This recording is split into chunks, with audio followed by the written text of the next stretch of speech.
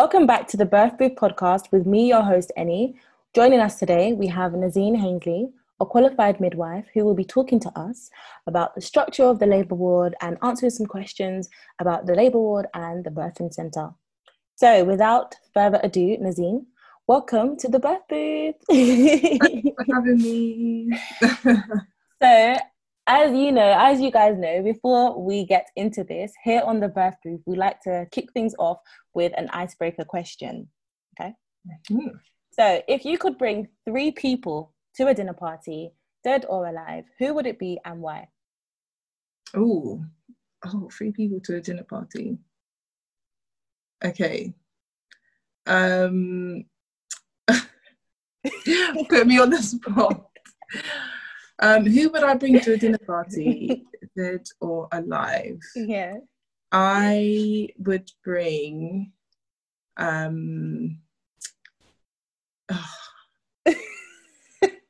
don't know why this is so hard. It could be like a politician, or it could be like a singer, pop star. It could be Jesus Christ. Oh yeah, yeah, that's true. I would probably I'd bring in Michelle Obama. Ooh. She is an inspiration. I'd love to. Is this a 1-to-1 dinner, or are these all 3 people at the same time? All three people at the same time. Okay. That's funny. Yeah, Michelle Obama. She'd be up there. Yeah, it'd just be great to speak to her. Who else? Oh, go on, Barack. Let's get in the there's inspirational people. There's just learn so much from them. Absolutely. And then who else would I bring? Yeah, maybe a close friend of mine. I don't know. We could both just glean from all the knowledge. And yeah, so that was, I don't know if that was kind of... No, that's great. I love the Obamas. I think Michelle Obama is so inspirational. She's absolutely amazing. One of my icons. I love her. Honestly, my dream in this world is to meet Michelle Obama. Just putting it out there into the universe. Honestly, yeah. You never know. This could be. So, if you could kind of just introduce yourself to our audience and talk to us about why you decided to be a midwife. Okay. So I'm Nazine. I have been qualified as a midwife for coming up to 2 years. And I currently work on a birth centre. So yeah, that's kind of like my passion now. The why I've decided to become a midwife is, I always say this when people always ask me this, and I'll always say it kind of sounds really like, what's the word? Cliche, but I've always just been really interested in pregnancy, birth, just really fascinated with how, you can grow a human. It's honestly amazing. It's a miracle. And during my training, I was always just like, oh my gosh, blown away in lectures and stuff, because it's just amazing. Work as a midwife on a birth centre in a continuity model, which I'm sure we'll probably get into that. Okay. So talk to us about what midwives actually do. What is the general role of a midwife such? Ooh, that's no, it is. As a midwife, your role is there's a lot to it. So you're kind of the lead care professional generally for women from pregnancy, the moment they find out they're pregnant, during birth, and in the postnatal period, so up to about 28 days. So it's providing all care throughout that. There's obviously different types of midwives, but kind of as a community midwife, you're then kind of facilitating their care during the pregnancy. You make the necessary referrals. You're kind of looking after their just a holistic view, like the social care, mental health, their obviously obstetric complications and care in that regard. cool. We'll definitely come back to this one. Mm. So what happens if, I mean, when I find out I'm pregnant, what happens now? Like, what's the next Okay. step? So generally, you'd go to your GP and let them know that you're pregnant, you've taken a test, and then they would do a referral to your local hospital and get you in touch with the midwife. Yeah, with the community midwife. So yeah. Okay. Can people self-refer themselves now, or do we always have to go to the GP? It depends on sorry, sounds like a bit of a call out, but it does, like, different models work differently, and like you can like go to the GP, and then depending on kind of what the local hospital like offers, then you can do like a self-refer. So I'm just thinking in terms of where I work, or how it works is that with a continuity model, you let the GP know that you're pregnant, and then you self-refer to like one of our teams. So it kind of it just sort of depends. Great. So it's more like trust specific then. It's not kind of exactly for every hospital. Okay. Talk to us about the structure of, I know you work in the birthing center, but can you kind of just talk to us a little bit about the structure of the labor ward? So what happens when I'm ready to have a baby, I'm experiencing contractions, what do I do? Is there a reception? What does that look like? Okay, so when you'd come in labor, you would normally be seen in triage, which is kind of the initial assessment for pregnant women that come into the hospital. And then if you're, there's sort of 2 stages of labour. So, there's more than that. But in terms of what I'm talking about is, so you could be in early labour, which is anything sort of 3 centimetres and below. And then active labour is when you're 4 centimetres to fully dilated. So when you're in active labour, that's when you would then, if we're talking about labour ward, you'd go into the labour ward, and then you would. So the structure is you. I mean, this again is generally you have your own room. I can't for like all of trust in that, but when you're in active labour, you have your own room. And you'll have a specific midwife that will look after you. In the structure in terms of labour ward is that you sort of come in, they would do an assessment, listen to baby, do your observations, and how the labour ward works is that it's a multidisciplinary team. So you'll have doctors there. Generally, you have consultant, registrars, the junior doctors, you've got midwives, you've got healthcare assistants. They're kind of managing your care then during while you're in labour on the labour ward. And how does this differ from a birthing centre? What's the structure like if I was going to a birthing centre? In terms of birth centre, so midwifery units are generally, they have midwives only, and you'll have maternity support workers or healthcare assistants. But the ones, so you can have like freestanding midwifery units. You can have freestanding, so they're kind of on their own. And you've got like alongside midwifery units, which is quite a lot of the hospitals in London. So you will then you'll have like, it's just midwives, and then the doctors and everything. The labour ward is kind of either like down the corridor or like it's kind of separate. So it's almost like the easy way to describe it is like a home away from home. It's quite nice. It generally tends to be kind of less medicalized in how it looks.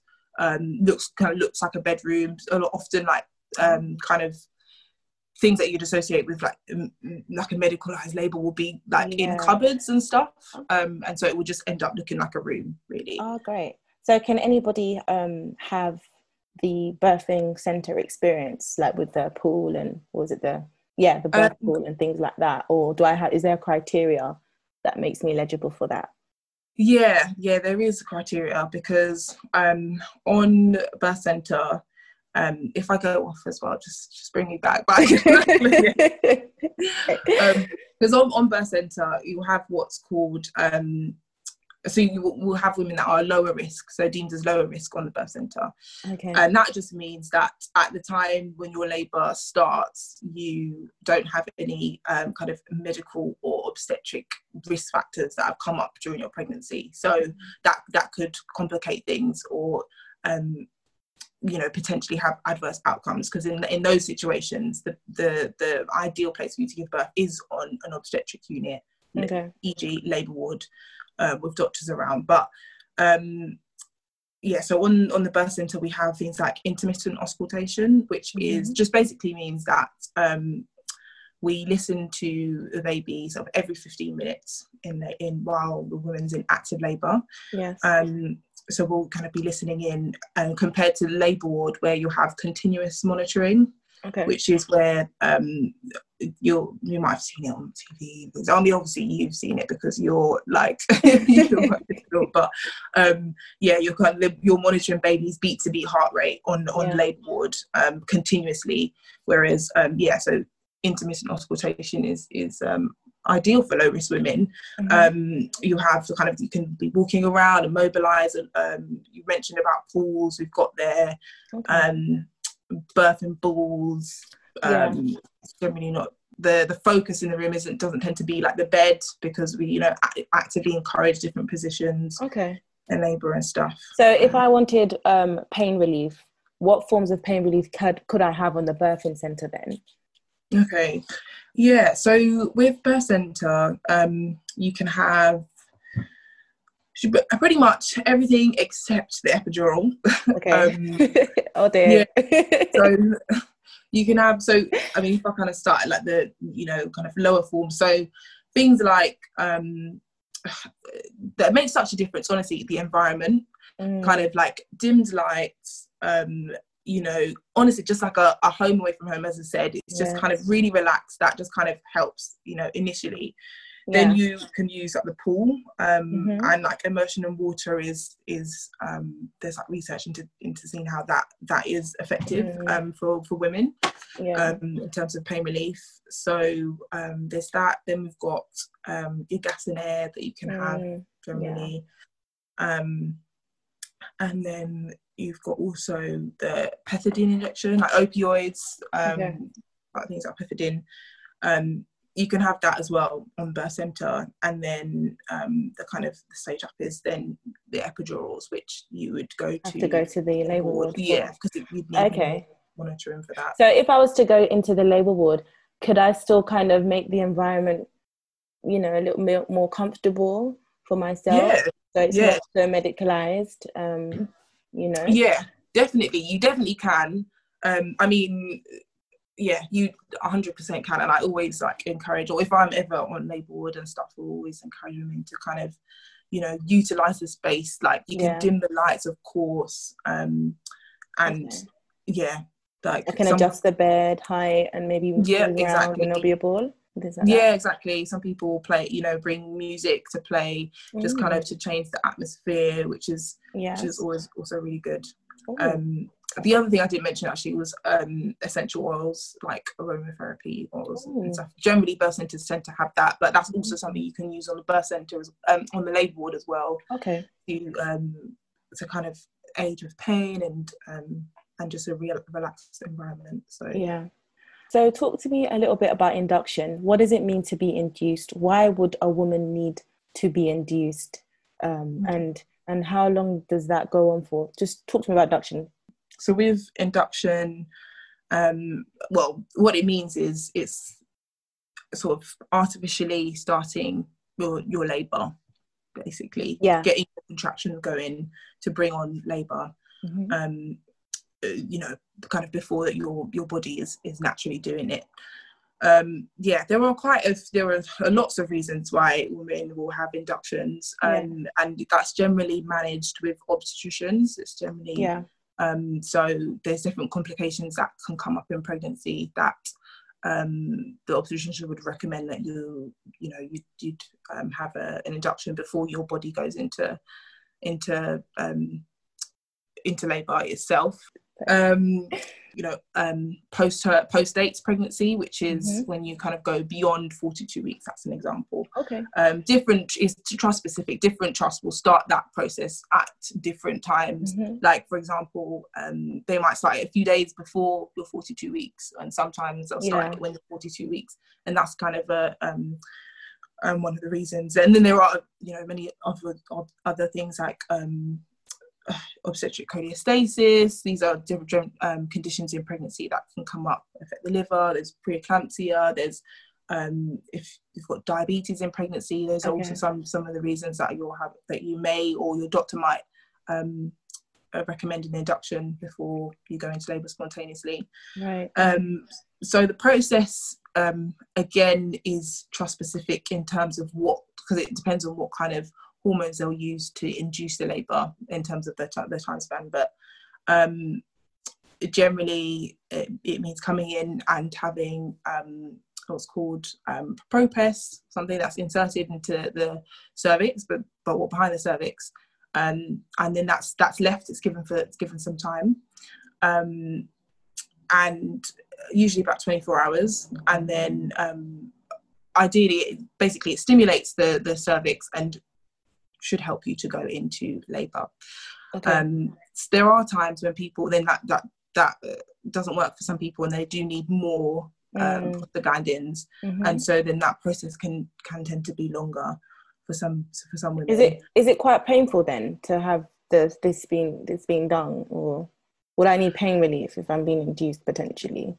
Yeah, I mean, yeah, for sure. Because it depends on, because pain is obviously so relative.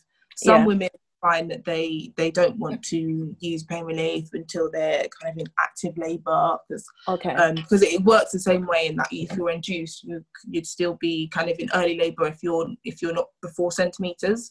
And just like if you were to go into labour spontaneously, sometimes that process can take a couple of days to get you into active labour, and then other times, and then for some women it's it just kind of it's quite quick. But so you can have pain relief when you're being induced. There are different tablets you can have, again trust specific in terms of what they offer. By all means you can have pain relief, and because it can sometimes be quite a long process, especially those 24 hours, and if you are having contractions. So with the process of induction, once your cervix is open enough, what then happens is what's called an amniotomy. So they'll break your waters, and depends, trust specific again, because I've worked in a couple of different trusts and it's different, but they'll give you time to see if after breaking your waters, to see if your labour will just carry on, so your contractions will come regularly, and you'll progress. And then other times some women will need what's called syntocinon. So it's that's kind of what your body generally makes, which is oxytocin, that helps your labour to progress and brings on the contractions. But syntocinon is the synthetic form of that same hormone, and that's done through an infusion through your arm, through a cannula, on your arm or in your forehand, in your hand or something. And then that's titrated, that infusion, to bring on regular contractions. So how long could I be on this syntocinon for, this oxytocin? So would it be up until the baby's born? Could I be on it for a day, 2 days? It's up until the baby's born usually, but that obviously depends on the clinical situation specific to the woman, the baby's heart rate, how the woman is coping, the progress of the labour as well. So generally when you're in active labour, so women who they've not had a baby before, they're kind of expected dilatation, which is the opening of the cervix. So as I mentioned before, like 4 centimetres to fully dilated is when you're 10 centimetres. So the expected dilatation of someone who's not had a baby before is 2 centimetres every 4 hours. And then for a woman that's had a baby before, because her body's done it, it's done it before, it's then a centimetre every hour. So it just depends on the progress of the labour in terms of how long you're on the drip for. All forms again of pain relief are open to her, and that process is done on the labour ward. So when you're having an induction and you're having the Syntocin on, then you would be on continuous monitoring. So monitoring baby's heart rate continuously, because we're obviously artificially kind of bringing on your labour. So we want to see how the baby's coping, and also because we're titrating the amount of the drug that you're getting. So we want to see how baby's doing with that. Okay, so can you talk to us a little bit about consent? I know this is something that we talk about quite a lot in medical terms. So what does it mean for informed consent, and can I refuse to have something if I don't want it? Let's talk about that. Consent definitely in healthcare in general is a big thing, isn't it? But yes, essentially to that question, you can definitely refuse. So informed consent is the meaning behind it is that you would have you'd have a balanced view of a treatment that's offered. So as healthcare professionals, we need to tell you the possible risks and benefits, the risks and the benefits of any kind of treatment that we're giving. And that's before we give it, or before we do anything. We need to talk to the woman about that. Also, there's kind of the kind of issue of like the duration of consent. So for example, like anytime you do a procedure, even if you've done it before, you're asking again for consent each time. It's not that a woman has said, oh yes, this one, in the morning, and then you would ask again. And also the woman has the right to then, to withdraw consent, like with anything. So because I mean, one of the things that I've noticed or even heard of is how you do the vaginal examination, the VE, and some midwives apparently don't really ask. It's something, or not that they don't ask, but maybe they say, okay, so we're going to do a VE now. And they kind of phrase the question where it's a bit like, you don't have a choice. So for someone who doesn't maybe understand the process, maybe they won't but they won't know that they have a choice, because the question is asked as if it's something that's done by default without the woman being able to consent to whether she agrees that or not. So can you talk to us about how maybe women can gain more control over that in the labour ward? And that's just one example of many procedures that maybe people, healthcare professionals do. So can you just talk to us about how women can navigate their way through? No, I'm glad you brought that up, actually, about for vaginal examinations specifically as well, because that is something that I've kind of heard as well before, is in women not realising that they can decline a vaginal examination. And that's honestly the thing with any procedure, because there is a thing of when you come into hospital, kind of women can tend to feel like there's that loss of control that you mentioned, that they don't have a say in their care, and that is definitely not that isn't the case, and definitely not what we'd want to kind of make the woman feel like. Especially with anything, we need to be getting informed consent with that. And so with that, it needs to be voluntary, so the woman needs to know that she can say no with it. Needs to be informed. You're telling her why, the why you're doing it, the possible kind of if she doesn't have it, and if she does, exactly. And then she needs to have capacity to do it. That's the thing with labour. It's difficult, isn't it? Because often the woman's in a lot of pain, and so when you're in a lot of pain, then that's it's difficult to kind of for a woman to really like think about about things. But that's why during pregnancy, generally at that sort of the 36-week appointment, the midwife will go through a birth plan with the woman. And so we'll speak it, we'll let her know about the certain things to kind of expect in labour, so that she's had to think about them before coming into labour. Okay. And so, you know, so that we can, you know, when we're getting consent, that it's that she's had an idea. Yeah, exactly. Okay. And even similarly to that, you know, I've also heard not only on social media, even from celebrities too, in saying that they have wanted something, maybe like an epidural, or they've wanted to be checked because maybe something isn't quite right with their body. However, healthcare professionals are kind of denying them of that treatment. How can women advocate for themselves, particularly Black women? How can we kind of navigate our way through receiving the care that we need, we deserve at the time, and yet the healthcare professionals aren't maybe listening to our needs or to what we're saying that we want to have? Yeah, it's such a shame. It's such a shame.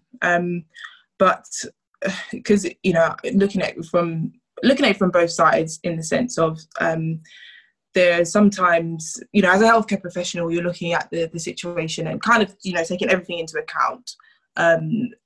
You know, being like the woman and her baby, and kind of also the risks with her pregnancy or with her labour, and things like that. And so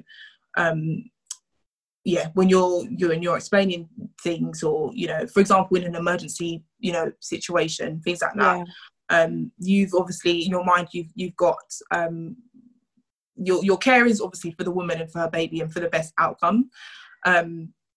But then obviously with that, it sometimes can be quite a rushed time, and, you know, again, a woman kind of not feeling that sort of in control and things. But I would say one thing is to help women through that process is to be informed. Like things like this podcast, like honestly, like listening to this, and, you know, kind of researching before going into that environment is really helpful to help the woman feel like there's a sense of control. Because I think when you go into something and you've not done it before, automatically you're going to feel like, gosh, what is happening? If you know, you need people to explain things all the time, like all the way through, rightly so.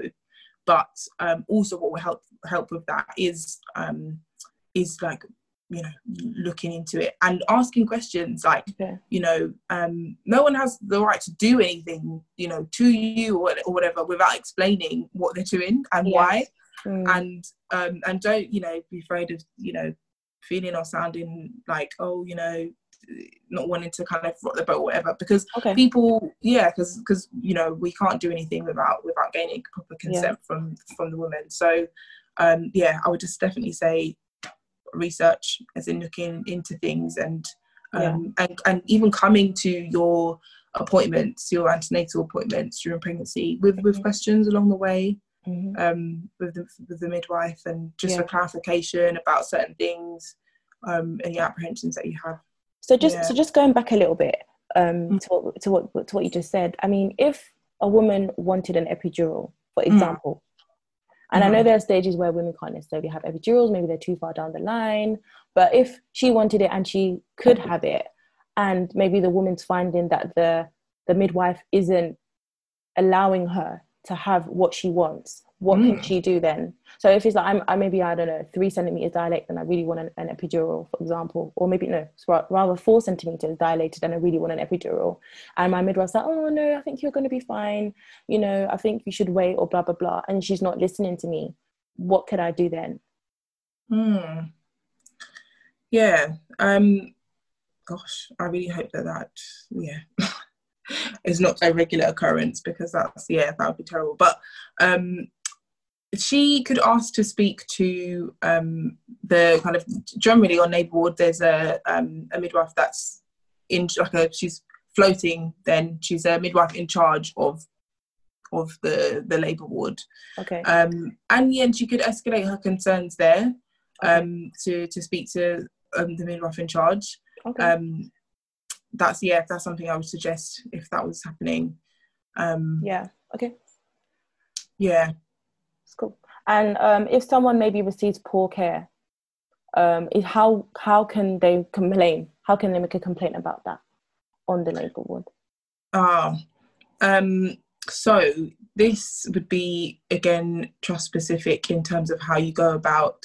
There is a process. I can't remember what the acronym is now, but I think that might just be my trust. But there is, every trust has their has a process for you to go through to complain. Are you talking about in general, after their care, or are you talking about while? Yeah, good question. So I mean, while they're receiving that care, so would you say that it would be the ward manager or the matron person that they could complain to at that time? Yeah. Okay. That is possible. Yeah. In terms of if they're actually on the ward at the moment, and for example, they're not happy with the experience that they're having, or definitely raise it. Don't just kind of accept it and take that, because that can also impact on your labour, and the progress. You need to feel relaxed and all of that. So yes, absolutely. You definitely express that to the midwife in charge. So I mean, I heard about something called PALS. Is that something that a woman can do as well? Could you just talk about that? That is she can go through PALS. That's generally, I'm just thinking of, from my experiences, usually sort of after the it's not necessarily right there in the moment. Do you know what I mean? In terms of if it's a night shift, or she can express that definitely. But going through PALS as well is a way to, and I think it's worth doing, because that's how change comes about. Through through learning from those experiences and stuff. So this is the thing. I feel like I've heard so many experiences of women who look like me, Black women, receiving such poor care. And one of the things I've realized in practice is, unfortunately, Black women don't really complain as much as other ethnicities do. And I feel like it would just help to highlight some of the disparities in care if we do make complaints about some of the care we receive, only so that we can avoid certain occurrences happening amongst us, I mean, even in terms of documentation, could you talk a little bit about documentation? Because that's something that many of us don't really know much about. What happens when the midwife's scribbling away?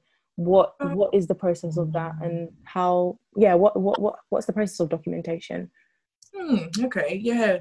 Documentation is something that we as healthcare professionals, this is across the board, but is a must. Is a must, and is kind of really important in terms of the NMC code and things that we're governed by. So it's basically anything and everything that you do,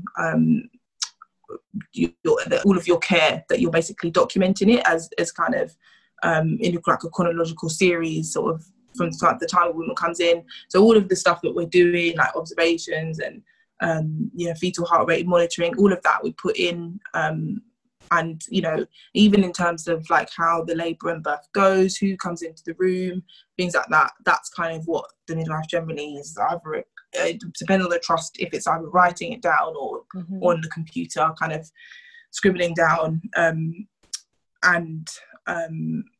There's a lot in terms, and also if a woman kind of does have an epidural or all of she's got a catheter in, or all of these things, all of that needs to be documented, the kind of the times that goes in, what's in there. So there's quite a lot of important information that goes into that documentation then. There is. I mean, and to be honest, I always do think it's a balance, because really, as in terms of documentation can be caught, often you fall behind on your documentation when you're looking after someone in labour. I can always be caught up on, but it's not necessarily a priority for the woman, because she she's not really gonna be not that she wouldn't care, but in terms of what you're doing there on the computer, it's not really a concern for her. It's more how she feels in the moment. That's what she's going to remember. And so so that is something that we have to do, by law and stuff, but it shouldn't get in the way of your care for the woman. Do you know what I mean? That's good to know. So what is a VBAC? Can you talk to us a little bit about a VBAC? Because I know some women who maybe have had a cesarean who would want to have a vaginal birth. and apparently that could lead to certain complications or something like that. So can you talk to us about a VBAC, and what Yeah. that could potentially mean for the pregnancy? Yeah, so VBAC stands for vaginal birth after cesarean, and yeah. So what usually happens is in that situation, a woman who wants to have a VBAC will be seen by a consultant during her pregnancy to talk about her options for birth. Generally, the advice from the sort of Royal College of Obstetricians and Gynecologists is that a woman who has a VBAC would have continuous monitoring in labour, continuous electronic fetal monitoring in labour, Right. because there are certain risks. I should start really. So that means that they'll be attached to that monitor, that CPAP yes, monitor. Then. yeah. So yeah, I'll just explain. So sort of the risks with that then is because you've had a incision to your uterus before, there is a risk of that opening. Basically, that's kind of one of the main risks with. It's called uterine rupture. It's one of the main risks with VBAC labours. So in those cases, it'd be recommended to be managed. Your care to be managed on the labour ward, where there's a multidisciplinary team, access to the neonatal services, and fast paced. You've got doctors there and everything. So in that case, then you'd be on the kind of they'd be monitoring baby continuously to see how baby's coping with labour, also to see kind of for signs of any stress or any complication really. With that also, with if you're having a VBAC, you might find that your midwife is asking you about scar tenderness. Do you feel any sort of pain where your scar is, because that's one of the signs, or be doing your observations more regularly because of that risk. So those are things that you can speak to the consultant about. But saying that there are times when consultants will, when women who have VBACs have given birth, on birth centres and at home before as well, that that there are those cases. But these women, essentially any desire you have, speak with a consultant, speak with your midwife about it first. They'll do consultant referral, and then they'll speak through go through fully all of the risks, and basically so that you can make an informed choice, which is again knowing the benefits and the risks of anything. What would you say are some of the main concerns that expectant mothers have when it comes to pregnancy and childbirth? What are the common fears or worries or concerns that they have, or even doubts that they have about the entire process? Yeah, it's a good question. And one I've seen more of since joining the continuity model, because now I work with women that are throughout their pregnancy, so I get to see more of that, which is generally women are quite anxious, understandably, about the birth and their ability to birth.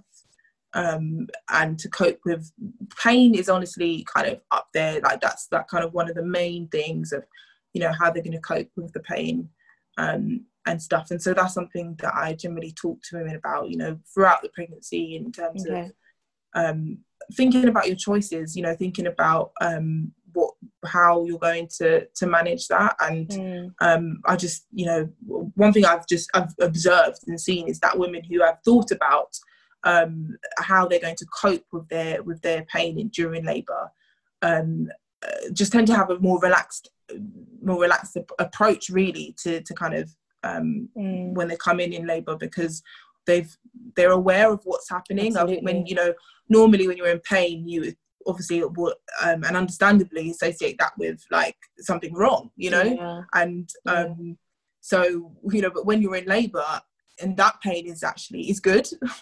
But so it's basically just kind of being aware, and that honestly makes such a difference. So that's probably one of the main things that women will speak to me about during their pregnancy is can I do this? How am I going to cope with the pain? And it's just kind of that empowering the woman of her ability to give birth and her body. So. Absolutely. I mean, what do you think an expectant mother can do to prepare herself for birth do you reckon is exercises or books to read, or I don't know, how do you prepare for this new experience, you know?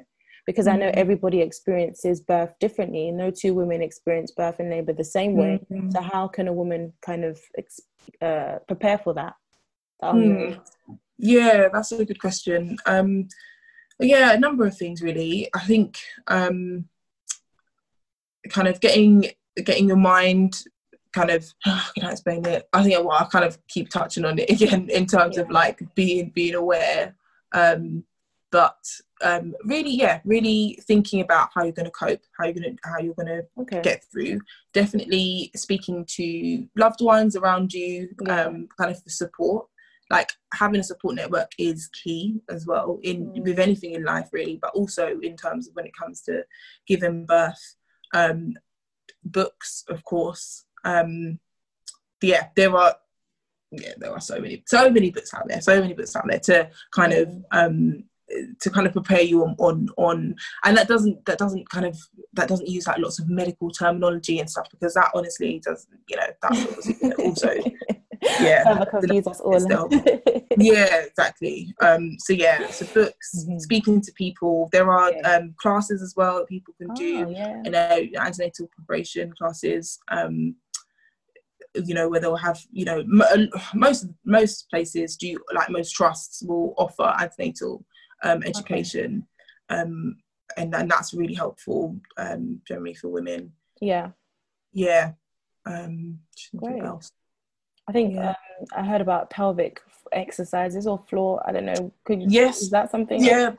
Oh yeah, that's something as well. That generally my women are like fed up by the end of pregnancy saying that, really going on and on about it, but that's good to build that pelvic floor up. It's also because the baby is like, all of that weight on the pelvic floor is just like, afterwards it's just gonna, I'm telling you, even now for me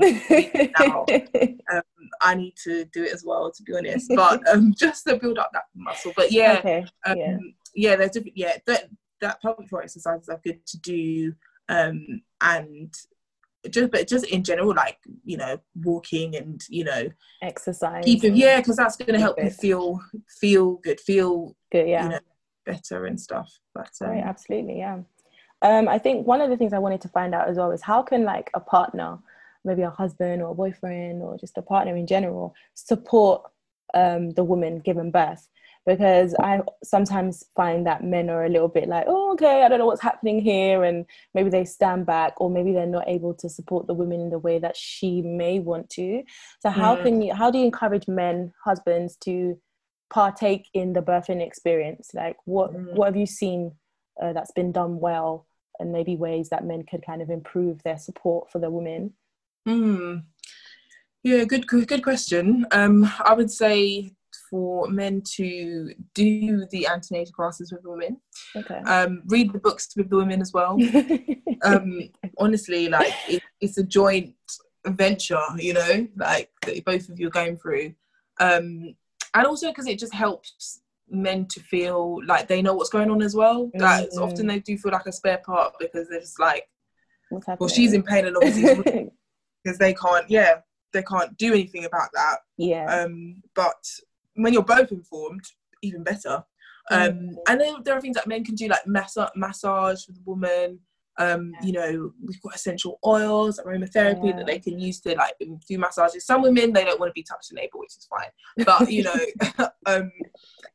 but there's things like that, and just like, and honestly, like encouraging, like speaking to the women and to the their partners, encouraging them verbally, like, you can do this, and being there on kind of on tap with the water bottles and little snacks that they can do.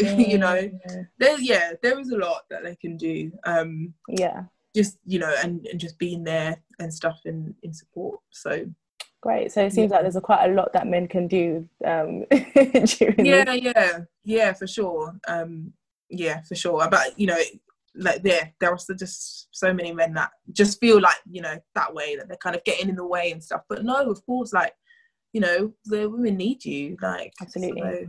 So, Great. And even in terms of pain relief, let's just talk a little bit about pain relief, actually, a little bit more if we Okay. can. So what forms of pain relief can a woman have during labor? I know epidural is one because we all sing praises about that epidural. I've never had one, and I don't know what it feels like. But when I speak to women who've had it, they're like, wow, it's a dream. But are there other forms of pain relief that women can have during labor itself? Yeah, so I kind of touched a bit on them. So some women find that they're, let me just think. So you've got kind of the what's called pharmacological methods. So you've got like your water, like not even just water birth, because that's, the delivery, but even in labor, just kind of that feeling of just weightlessness. It's warm, it's, submerging your bump into it, into the water is good. TENS machines, I've seen quite a few women use that. These sort of, it's like pads that they put on the lower back, and it kind of sends like low voltage currents, and it kind of that's a form of pain relief that women tend to use in early labor. And then else is there? That sounds quite shocking though, like it's quite scary. Voltage, is it like what does that work? Yeah, no, well, it's low voltage, so it's like it kind of it kind of stimulates the nerve pathways to kind of block pain, or block the transmission of pain anyway. Is it quite effective, the TENS machine? It honestly varies. And honestly, even the research out there is like, women should be supported in using whatever they feel like is comfortable for them, because some women will say it's good and other women won't. But what I will say is that women tend to use it in early labor, because as labor progresses and you become into active labor, the contractions get stronger, more frequent, more intense. And so I tend to see that women don't then use the TENS machine. They'll sort of move on to the other forms. So the water, there's the pethidine that women can have as well, which is an opioid. So that's kind of a given usually through IM, which is intramuscular through the muscle. And that is it more helps women to they sort of tend to feel drowsy with it. Rather than kind of like taking with the pain, they just sort of tend to feel quite drowsy with it. So and then generally it's not given close to women, sort of like when birth is imminent, because it can affect kind of impact on breastfeeding, because it crosses the placenta, so it can impact on breastfeeding. It kind of can impact the kind of state of the alertness of baby when baby's born as well. So it's not given sort of very close to the woman giving birth. But some women, because it makes them feel drowsy, they fall asleep, like generally they fall asleep, and then I'll kind of but it doesn't slow down progress of labor or anything like that. It's so their labor is still progressing. They're able to kind of get some respite and some sleep, because generally at that point they've been in labour for however long, and the thing is, when you're in pain, when you're tired, your pain threshold is going to go down, because you've not eaten, you've not slept really, and it's and honestly women are just hats off to them, because it's mad. But is there anything can women eat during labour? Or drink they can? Yes, light diet, kind of light snacks, on a really, I mean, most of the time women are not really going to be wanting to down like a full McDonald's burger. like because the way that your body, because each woman's different as well in terms of how their body reacts to that amount of pain. Some women will vomit, and I always say to people, it's not, it's don't kind of be like alarmed, because the way your body is processing these contractions, sometimes they'll end up vomiting. So women can eat for sure, but it's just whether they can tolerate it.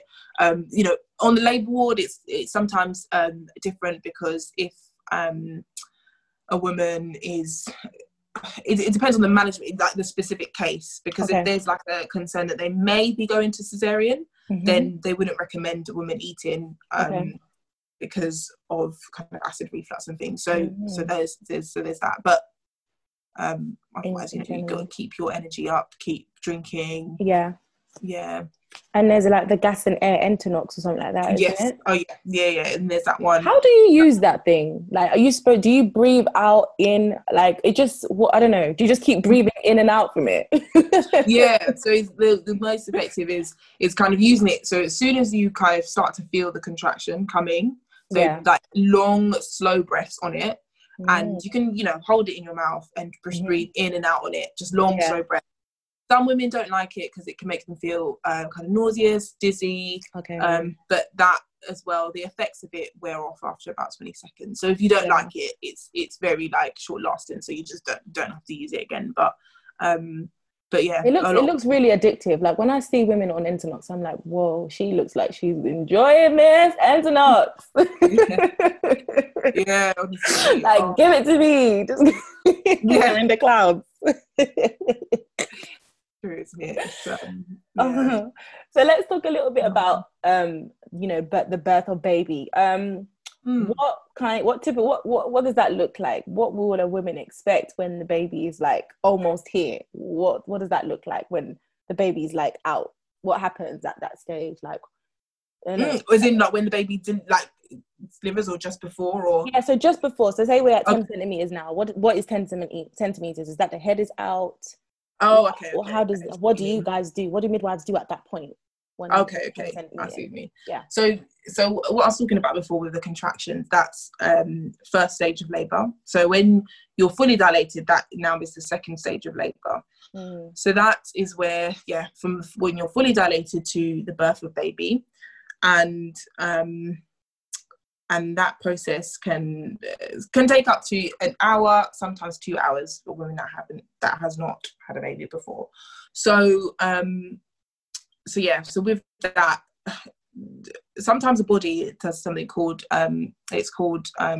rest and be thankful stage. So the kind of contractions sometimes will space out a bit during that time, because you're now kind of ready to it's almost like your body's natural way of kind of just giving you a break just before you're about to like push baby out. Okay.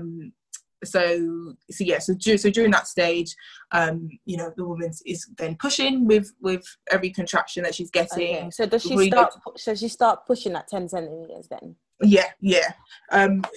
Usually, like if you're having an epidural on labour ward, generally the doctors would recommend you having an hour for sort of what's called passive descent. So it's just where you're fully dilated, and provided baby's heart rate is fine and everything is okay, it just basically allows baby's head to just kind of passively move down the birth canal, so that kind of there's when you're pushing, because women generally tend to get quite tired when they're pushing. And with the epidural as well, you can't always feel exactly where you're pushing, so that hour of passive descent is usually quite helpful, just to help that distance that the woman's not pushing too, having to push too far. But so when a woman doesn't have an epidural and she's fully dilated, her body's like involuntary pushing anyway, so she can't really, she's bare, her body, you get that sense to just bear down and to push.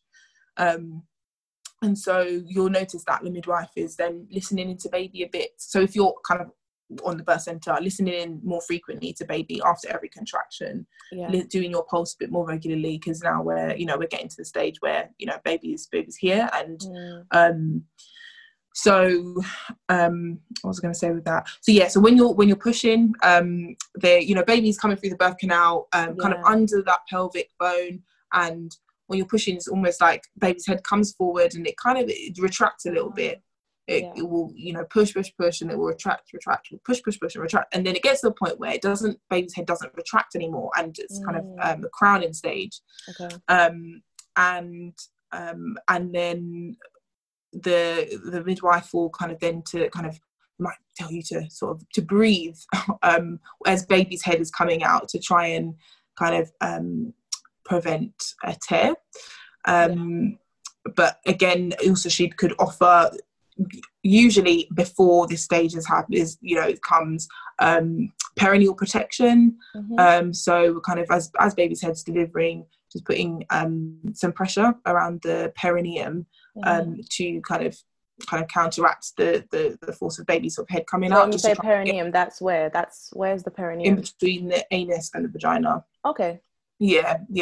So she'll put pressure on that area to try and stop tearing. Yeah, exactly. Yeah. So yeah, as baby's head is delivering. Yeah. So and then so at that stage they'll often tell you to kind of stop pushing and to just breathe. And that's hard because that's a lot of women will refer to it as the ring of fire, like it's it's burning as baby's head's coming out. Yeah. But it's honestly, it's really good to help all of those muscles to just stretch, all of those, that area to just stretch and to just deliver, slowly. So yeah, and then after that there's kind of the delivery of baby. There's a few more stages. I mean, we could get technical in terms of the mechanisms of labour, so mechanisms of birth in terms of babies kind of will then what's called restitute, so they'll turn as it honestly is amazing. I can geek out on this kind of stuff. After baby's head delivers, it kind of turns up to the left or to the right, and inside mum, so the body's turning inside the exactly body.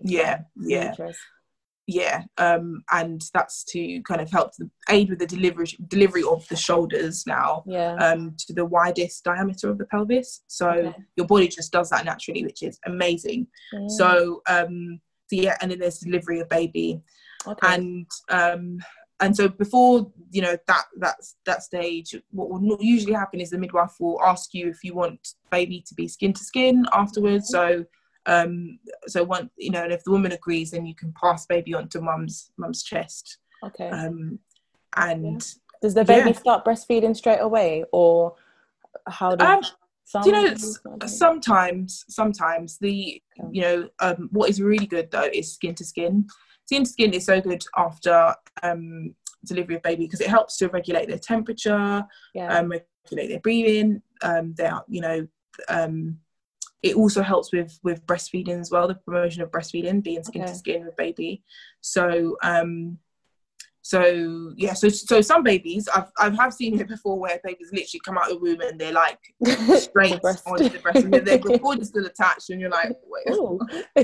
Yeah. And in other times, it does take some time. I think that, we could do a whole podcast on breastfeeding, to be honest. Like, you know what I mean? But yeah, so sometimes baby will breastfeed it straight away. But what is really good and really important in that even that first hour is the skin to skin with baby, bonding with baby. Baby getting used to your smell and hearing your voice outside the womb and and all of that. Absolutely. Is it something they call the golden hour? Exactly. The golden hour. Just having that time with baby uninterrupted. There's no rush to kind of do weight and. I mean, sometimes women they want to know straight after the weight of the baby. Yeah, exactly. But so that's kind of in the kind of uncomplicated birth that carries all of those. There are other times when you will cut and clamp the cord straight away. If baby needs to be assessed by a pediatrician, or that does happen as well, but generally uncomplicated. Leave baby skin to skin, have that golden hour with mum and dad as well. And so I mean, I'm sure a lot of dads, or even those who are supporting the mother at the time, may want to cut the cord. So is that something that can be done by the dad? How is that done? When is that done? Is that something done straight away as soon as the baby's born, or what happens? How long do they wait before they can cut the cord after the baby's been delivered? So usually providing, as I said, it's all uncomplicated, we can offer something called delay cord clamping. It enables baby to get the extra last bits of blood from the placenta to baby, and then with the midwife will clamp the cord, and then we'll show dad where to cut. Okay. So that can be done, you know, there's honestly no rush with that. Even if the woman, I mean, so what then happens is that we move into the third stage of labour, which is the delivery of the placenta. And with that, you can have what's called a physiological management or an active management of the third stage. So active management is where you have the an injection it goes again intramuscular into the leg. What's the name of that injection? Sorry. There's other symptometrin that you can have. Yes. Or with that, if you've got something called preeclampsia or any blood pressure problems, then you won't have that because it can make your blood pressure high. So you have syntocinon. So in any case, what that does is it helps the uterus to contract, and then the cord is clamped, and then and cut, and then the midwife will usually deliver the placenta, so the woman wouldn't have to then push or anything, and it can generally take up to about half an hour, but oftentimes it's quicker than that. And then you've got the physiological management, which is where the woman doesn't have any injection, anything like that. And that's, you know, we can allow kind of up to an hour before we sort of say, oh, there's a delay here. So with that is where the woman will experience contractions again as her uterus is trying to expel the placenta, and then she'll just push that out. And in those cases, the placenta can generally be left to just, you know, almost like, well, a lotus birth, I guess, essentially, which is where the cord and the placenta remains attached to baby. So then the woman can expel that, and then afterwards, if the parents want to cut and clamp, then they can. Yeah. Oh, wow. Yeah. So just going back to what you said about the episiotomy, which was the tearing, what happens during that process? Is there like a pain relief for stitching them back up? Do they always need to be stitched back up? Okay. Different types of tearing. Okay. You know. Okay. Yeah. So with perineal support, you know, even sometimes with perineal support, women, you know, they can tear. It's, you know, but generally a lot of women do tear, but not all of them require stitches. There are different types of tears. So first degree tear is usually just involves the skin and doesn't always need stitches. And, you know, it will kind of generally heal and go back together, which is totally fine. Second degree tear usually involves the muscle. So that's where a midwife can suture like that and repair that. Okay. And that's usually kind of done in the room. And then there are the kind of sort of the more serious tears, which I would say that because it kind of has more kind of implications then, which is third and fourth degree tears, which generally they separate into different kind of tiers, but essentially they involve a degree of the anal sphincter in those tears. Okay, which is the bum. Yes, the bum hole. Exactly. Yeah. As I said, the perineum is in between the vagina and the anus. So that's where those tears kind of go down to there, and those kind of tears would then be sutured by a doctor, and that's done in theatre with a spinal anaesthetic. Yeah. So, you know, pain relief to the max, and then that's done. That's repaired by a doctor. In terms of, and then also, you'd be then followed up by, you know, seen generally in like what's it called a perineal clinic, while one of the doctors followed up in terms of, and, you know, advice to stay on top of your pain relief and things like that. But that's even if you've had a second degree tear anyway in general. But yeah. So with episiotomies though, that's something that's done. It can be done in terms of if there's concerns with baby's heart rate, and baby's kind of, you know, imminent delivery, in terms of if there's an instrumental delivery as well, which we haven't really touched on, but those are, you know, maybe the use of forceps or what's called a ventouse, kind of cup on the baby's head. So that's sometimes used. So in episiotomy, so yes, you do get pain relief for that.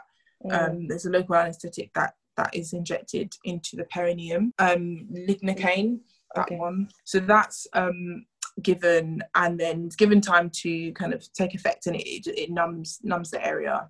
And then a kind of so it's called a mediolateral episiotomy is then done, which is kind of at a 45 degree angle, I think. Yeah, 45 degree angle from their kind of anus. And that's, and so that's done. Is this something that can be done in the birthing center as well, if it's a first degree or second degree tear? Okay. Yeah. And could mum still be with the baby at this point when all of this is being done? Could she still hold the baby and do that skin to skin? Yeah, in terms of repairing? Yeah, so when they're repairing the perineal repair, can mum still do the skin to skin and everything like that?